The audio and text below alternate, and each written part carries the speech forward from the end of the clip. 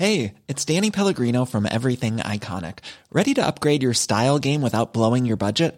Check out Quince. They've got all the good stuff, shirts and polos, activewear, and fine leather goods, all at 50 to 80% less than other high-end brands.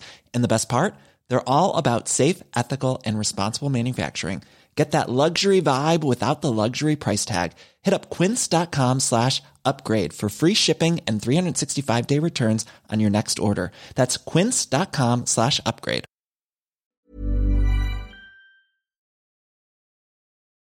Hi, it's Manveen here.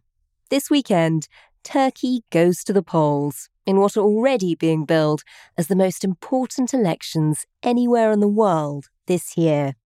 Today, I'm handing over the presenting to the Sunday Times Middle East correspondent Louise Callahan, who's been on the ground following the story.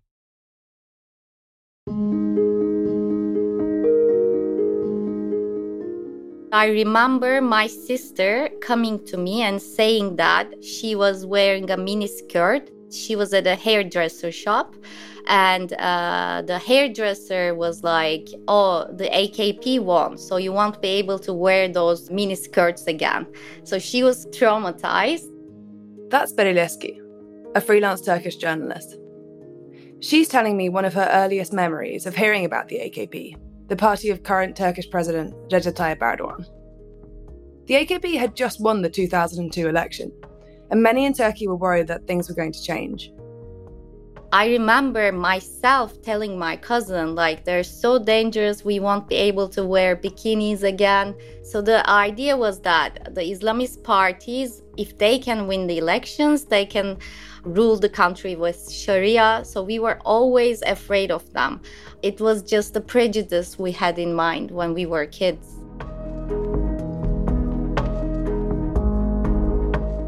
To begin with, Beril and her friends' fears were pretty exaggerated. 20 years ago, Turkey was, and still is, a proudly secular country. But things did begin to change. And in recent years, the country's been beset by corruption scandals, an economy in free fall, and rising illiberalism. At the centre of all this is one man, Recep Tayyip Erdogan. A populist, a strongman who has been compared to Hungary's Viktor Orban and Brazil's Jair Bolsonaro. This Sunday, though, Erdogan faces a test. Turkey is holding what might be the most important presidential and parliamentary elections in the Republic's history. Erdogan is back on the main stage and facing the most hotly contested race of his tenure. He slammed his opponents with an unapologetically populist discourse. This is a critical moment for the opposition coalition and its candidate, Kemal Kılıçdaroğlu. So what do people in Turkey think, and what does it mean for the rest of the world? You're listening to Stories of Our Times from The Times and The Sunday Times. I'm Louise Callahan, the Middle East correspondent for The Sunday Times. Today, Turkey, an election on a knife edge. Is Erdogan's time up?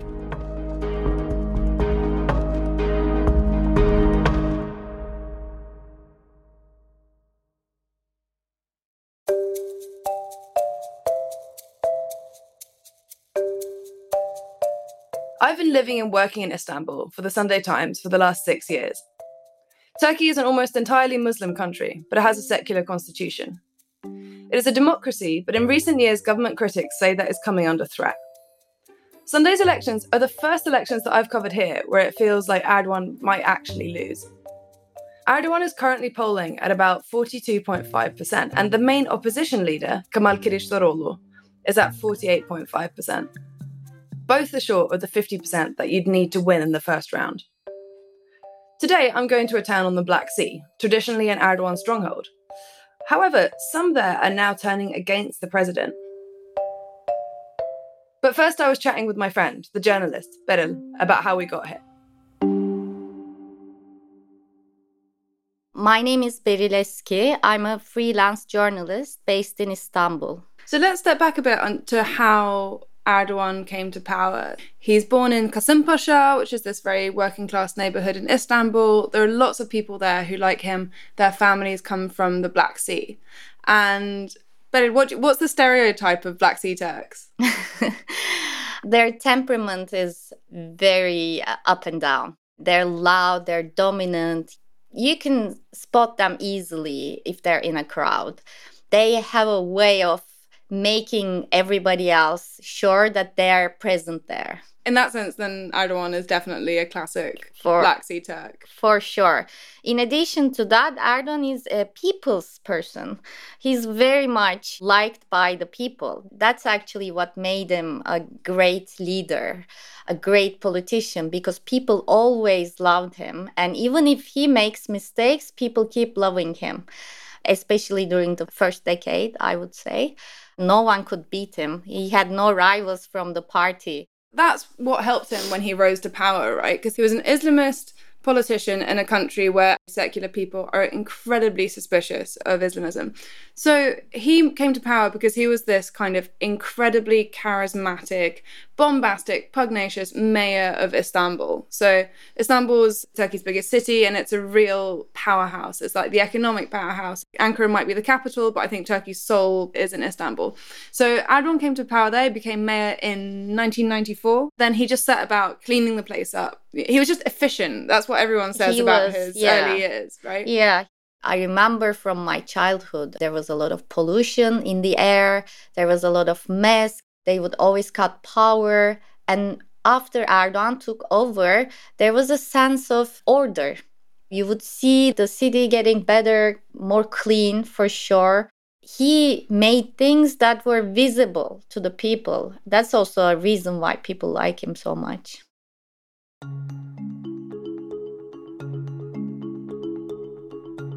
Recep Tayyip Erdogan was born in 1954. He was a serious, deeply religious child. His uncle once told me that Erdogan, his mother, and his siblings suffered under their sometimes violent father. As he grew older, Erdogan became a kind of leader for the neighbourhood boys who admired his piety and his skill as a footballer. He even played semi-professionally for an Istanbul club. He started getting into local politics, and by 1994 he became mayor of Istanbul. Erdogan was, by all accounts, incredibly effective as mayor. But in 1998, he was jailed for inciting religious hatred at a rally. The popular Islamist mayor had become a threat to the secular Turkish establishment. However, he returned to politics and in 2002 helped lead his AK Party to victory in the general election and became prime minister the following year. Now, over the last 2 decades, he has faced huge challenges to his power. There were multiple corruption scandals that eroded trust and made Erdogan think that he was being targeted by enemies inside the state.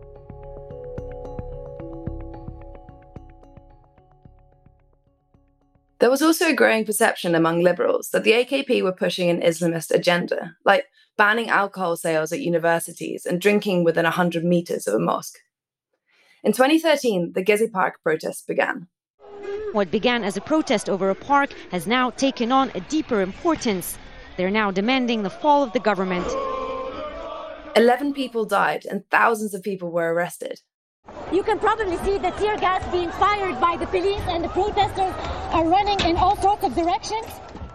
Erdogan survived all of these challenges. But then, in 2016, came his biggest test yet. These are some of the pictures coming into us from the Turkish broadcaster NTV, which appear to show military vehicles. So the Turkish military now at least has control in part of the capital city, is that right? Yes, indeed.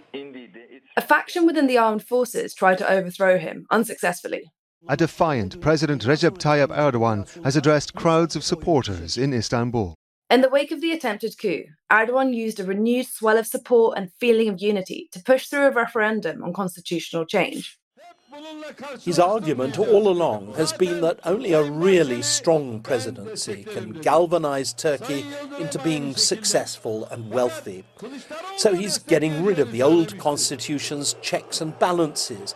He's giving himself the power to hire and fire the country's judges. It made him much more powerful. Since then, his critics say he has gutted institutions. The judiciary has been hollowed out, journalists have been locked up, and he's imposed his economic ideology on the supposedly independent central bank. I mean, you can call Turkey a liberal democracy. I'm not sure if that actually fits. Because he's the sole decision maker, things are not working efficiently. Like, he has this theory about economy, very unorthodox theory, that if you decrease the interest rates, eventually it's going to decrease the inflation. And it didn't work. Today in Turkey, the official number is around 60%, but the real number is said to be around 100%, over 100%. I think what he's trying to do is he's trying to define Turkishness, and he wants to centralize himself in that definition. So anyone against him is a terrorist, so not Turkish enough. When you're in power for so long, and when you see that, you try a little bit further, and nothing happens to you because there are no checks and balances. I feel like he's always trying his limits, and then he wants to test how the people are reacting. He does his polls, and he takes his next step accordingly.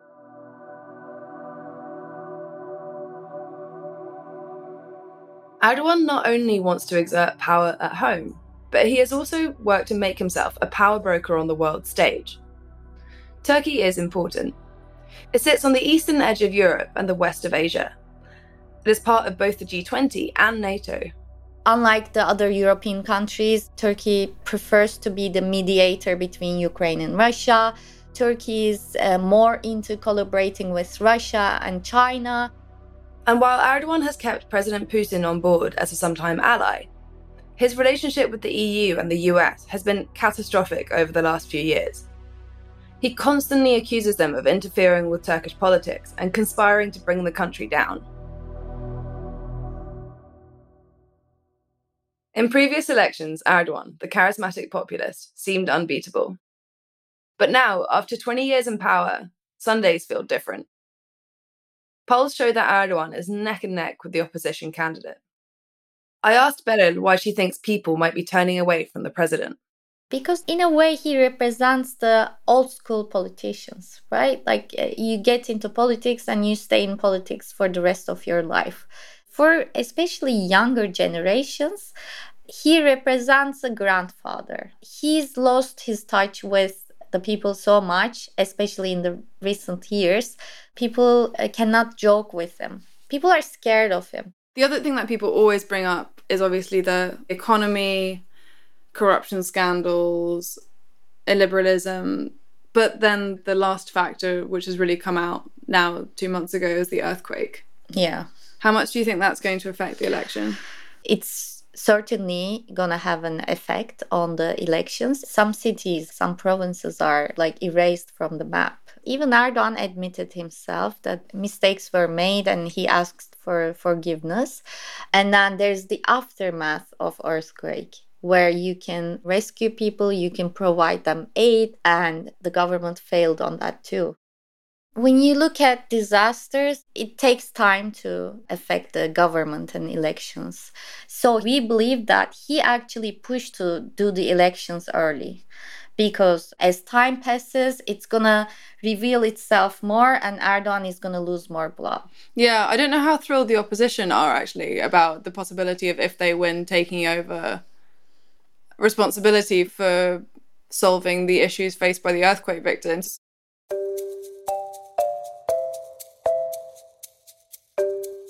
So, where are we now and what are we doing? Okay, we're in Trabzon and we're about to interview some people on the street. Trabzon is an ancient city on the Black Sea in the northeast of Turkey, with a population of about 300,000. We chose Trabzon because it's one of the stronghold cities for Erdogan, but it looks like it's going to drop Erdogan's party's votes a lot here. A possible decrease in votes for the president in heartland cities such as Trabzon, where at the last general election his party won almost 70% of the vote, could be enough to edge a win for the opposition.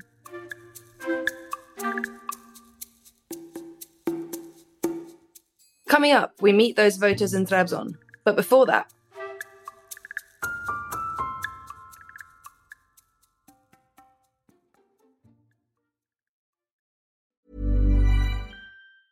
it's that time of the year. Your vacation is coming up. You can already hear the beach waves, feel the warm breeze, relax, and think about work. You really, really want it all to work out while you're away. Monday.com gives you and the team that peace of mind. When all work is on one platform and everyone's in sync, things just flow. Wherever you are, tap the banner to go to Monday.com. Many of us have those stubborn pounds that seem impossible to lose, no matter how good we eat or how hard we work out. My solution is PlushCare. PlushCare is a leading telehealth provider with doctors who are there for you day and night to partner with you in your weight loss journey. They can prescribe FDA-approved weight loss medications like Wegovy and Zepbound for those who qualify. Plus, they accept most insurance plans. To get started, visit plushcare.com/weightloss. That's plushcare.com/weightloss. When you make decisions for your company, you look for the no-brainers. If you have a lot of mailing to do, Stamps.com is the ultimate no-brainer. Use the Stamps.com mobile app to mail everything you need to keep your business running with up to 89% off USPS and UPS. Make the same no-brainer decision as over 1 million other businesses with Stamps.com. Use code PROGRAM for a special offer. That's Stamps.com, code PROGRAM.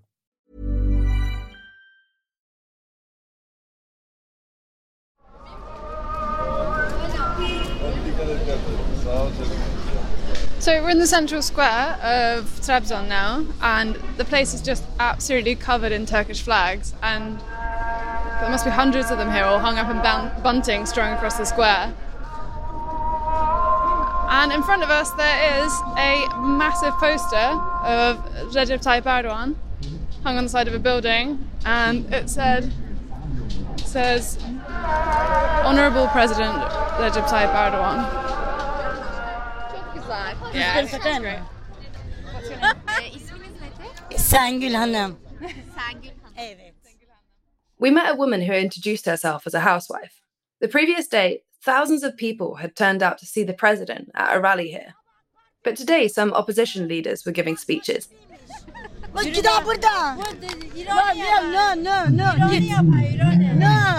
Git. Söyle. Like, yes, it's gonna be great. She believed Erdogan would lose.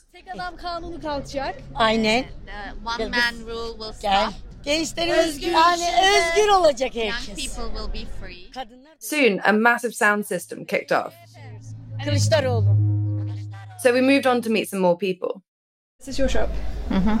Burası sizin dükkanınız mı? Evet, benim. How long have you had it? 37 yıldır. 37 years. We came across a shopkeeper who told us he'd be supporting Erdogan. Erdoğan'ı neden destekliyorum? Bir kere sözünde duruyor. He keeps his promises. For instance, he opened the grains corridor in Russia, which wasn't an easy thing, but he managed to do it. So he sort of opens a way for the world as well. That corridor, the grain corridor, between Russia and Ukraine, allows grain to be exported from Ukrainian ports in the Black Sea. The agreement was brokered by Turkey and the United Nations last year. Artı mavi vatan var. Terörle mücadelesi var. Also, he's dealing with terror. He's doing a lot. Further down the street, we got talking to two teenagers. They study languages, so they nice. speak English. Hey guys. We both study language. Oh, nice to meet you guys. How are you doing? So I'm Louise from the Sunday Times. Young people are incredibly important in these elections. About a fifth of all potential voters are under 25, and half of them have never voted. Polling suggests that many are opposed to Erdogan's authoritarian rule. So according to the polls, in these elections, Erdogan and the AKP will lose about 10 points. So why do you think that is?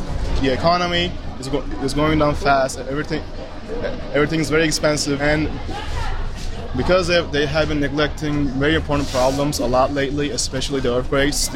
When they promised that from now on the government will always be there for you, but in the earthquakes, even though the first 48 hours are crucial, the government support came only in the third day. So in Turkey, we have been for 20 years same government. You think it will change now? After all that happened, I hope that our society can finally see that they are no longer capable for running the country.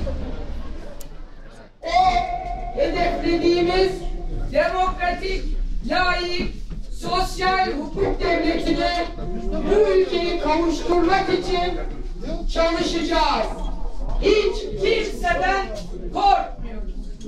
Bu kadar.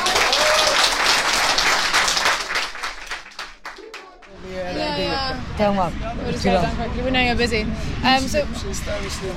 Would you like coffee or tea? Sibel Suiçmez is a parliamentary candidate in Trabzon, representing the same party as the main opposition leader, Kemal Kılıçdaroğlu. Before she gave that speech, I managed to grab some time with her. I asked her if she believes that voters in this Erdogan stronghold could really turn their back on him this Sunday. De söyleyelim. Pahalılık. AKP's votes are quite high here, but during the last 10 days, people are expressing their will for change in a braver attitude. They're openly supporting us. Before I'd arrived in Trabzon, Suiçmez had tweeted that her party's election posters had been torn down. Do you think the AKP did it? AKP mi yaptı? Evet. Tabii ki. Bunun dışında bu büyük bir tahammülsüz. They're very treating us unequally. They can't even stand 20-30 posters. They're trying to undermine and ignore the opposition. Then, Suiçmez said that she feared that there would be an attempt by the ruling party to manipulate the vote. It's not possible to say that these elections are going to be fair. What do you mean? Do you think they're going to try and steal the vote? Şimdi bu oylardan önceki bölüm. Yani seçim... We are trying to show the elections as a practice, exercising our democratic rights, but they are showing it as a war. And they are using all... I put both of her allegations to the ruling AKP, but they didn't respond to my request for a comment.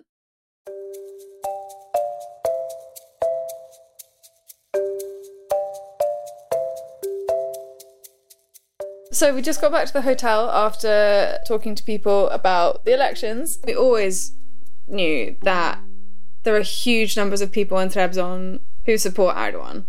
But what the polls are showing and what a few of the people that we spoke to said is that actually there are some people, and it's a significant number of people, who used to vote for him and have changed their mind, have now turned against him. And given that the election's so close, that is really significant. And even people who are still supporting him, they want some change too.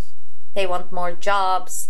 They want things to be done better. They want the projects to be completed. They are asking for more. I've got to say that something that I noticed here that it's become one of those things that people have started saying in the last few weeks. Like, if the opposition wins, it's not because the opposition's so great. It's because Erdogan lost. Yeah.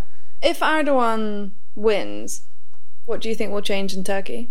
He's been spending a lot of money for this campaign, so I'm sure that we're gonna pay for that after the elections. New inflation rise, maybe, a dollar spiking, gold spiking. People are like really trying to save money and buy dollars or gold so that they can actually save money after the election. But the thing is, so many young people are waiting for the results of this election, and they're so determined to leave the country if Erdogan wins again. If he wins, what does it mean for Turkey's relationship with the rest of the world? I can imagine if the opposition wins, then there might be more stability and clarity in terms of foreign policy. I imagine it would be much more pro-Western. So Erdogan has this interesting influence in Africa. He's got influence in the Muslim world. He has problems with Syria, other countries, Greece, with Egypt, with Iraq, I'd say, and with the United Arab Emirates. So he has a lot of things in his baggage. So when the opposition takes over, they can open a new page with those countries.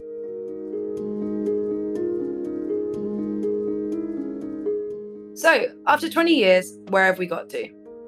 Erdogan has presided over huge development in Turkey, particularly in terms of improvements in infrastructure. His supporters say he's turned Turkey into a world power. But some of those fears that Beril, as a young woman, had, like not being able to wear miniskirts, have, to a degree, materialised.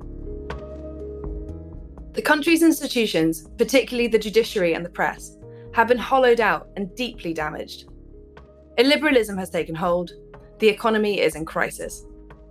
So, if Erdogan were to lose, would Kemal Kılıçdaroğlu change this? He says he will, but first he has to unseat a strongman. And that will not be easy. You've been listening to Stories of Our Times, a podcast brought to you thanks to the subscribers of The Times and The Sunday Times, with me, Louise Callahan, Middle East correspondent for The Sunday Times, and Berit Leski, freelance journalist. The producers today were Will Rowe and Sam Chantarasak. The executive producer is Kate Ford, and sound design was by David Crackles. If you're already a subscriber to The Times and The Sunday Times, you can read my full report from Trabzon. I've also written a long-read profile on President Erdogan, where I went to his hometown and met some of his family and friends. Thanks for listening.